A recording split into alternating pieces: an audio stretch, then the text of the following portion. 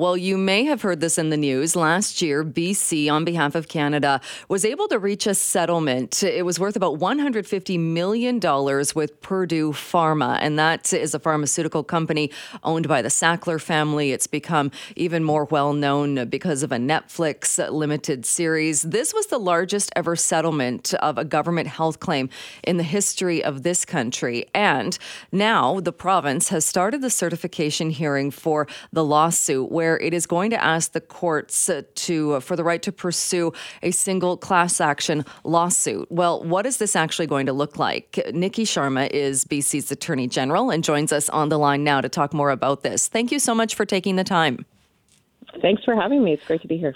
So what is this actually going to look like now that the province has taken this step or took this step on Monday? Yeah, so the province of British Columbia has really been leading the way since 2018 in terms of holding opioid companies to account for their actions. We know it's had a devastating impact on British Columbia, the opioid crisis, and across Canada. And in 2018, it led to one settlement with Purdue Pharma that you mentioned of $150 million. And BC is leading the way again. We started a certification hearing on Monday, which is leading the way on behalf of all of the governments in Canada. To hold a series of pharmaceutical companies account for the costs that really everybody in British Columbia has had to incur, whether it's healthcare costs and also the toll that it's had on people emotionally and devastating families across this province. So we're stepping up to hold them into account. And the new thing about this action that it's designed to include all governments in Canada, so provinces, territories, and the federal government. So not only are we leading the way recovering costs for BC, but for all of Canada. So all governments have joined the fight. We think it's important to make sure that companies are held accountable for wrongdoing that leads to harms for British Columbia. And I certainly see that as an important role that I have as Attorney General. I know that this lawsuit, the number put forward was that it could be a much larger class action suit asking that dozens of pharmaceutical and pharmaceutical adjacent companies pay. Do you have any idea what kind of a settlement BC and with the other provinces, what kind of settlement the provinces are looking for? Many actors, many dozens of companies. I don't have a direct number, but it would be much larger than what we would be seeking, or we've already settled with Purdue Pharma with $150 million. We're going to meet these companies either in court or at the negotiation table. So if they are, like Purdue Pharma, willing to step up to settle these claims outside, then if not, we will be meeting them in court. What kind of a cost is BC looking at to lead this and to do this fight? I have a team of lawyers, and we have lawyers that are hired to do the work. This is part of, it's much less of a cost compared to what we are asking to recover. And I think it's really important work, right? That what we know is that British Columbians have faced a toll of the toxic drug crisis, but every British Columbian, right? Because we have a healthcare system that we all pay into as citizens of this province that's had to respond to this crisis. And we think it's right that companies that through deceptive marketing practices have led to, certain aspects of addiction and parts of the crisis should be accountable for some of those costs. I think it's right that we hold companies to account, and I certainly see that, like I said, as a strong role for myself as Attorney General to represent BC in court.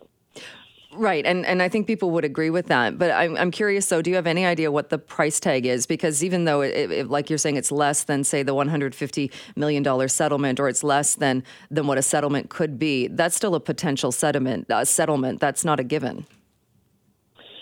We've had success with the $150 million settlement with Purdue Pharma. These are costs that, I don't have a specific number of how much, and it'll be applications that go on for years, but these are costs that and we know will be much less than what we would be recovering, and worth it in terms of bringing forward, from behalf of all British Columbians, the money that we've all spent, right, to respond to the crisis.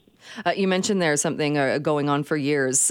Do you have any idea how long this will take as far as getting this certified, and how long it could potentially be in the court system?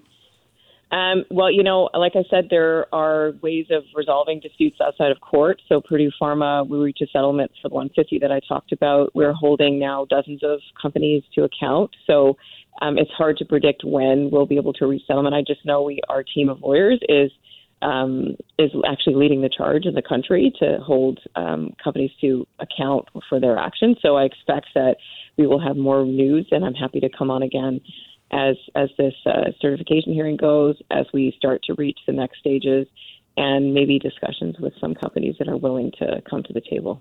Where does the money go with the Purdue settlement, the $150 million? If there is a settlement or BC is awarded money from these other companies, where does that money go? Yeah, it's actually a really unprecedented process that I think we should all be proud of, where we're working together with other governments across Canada to try to figure out how do we apportion, which is fairly see where the damages go across provinces. So we'll be doing that also on this class action based on all the factors that you would think in terms of increase of healthcare costs.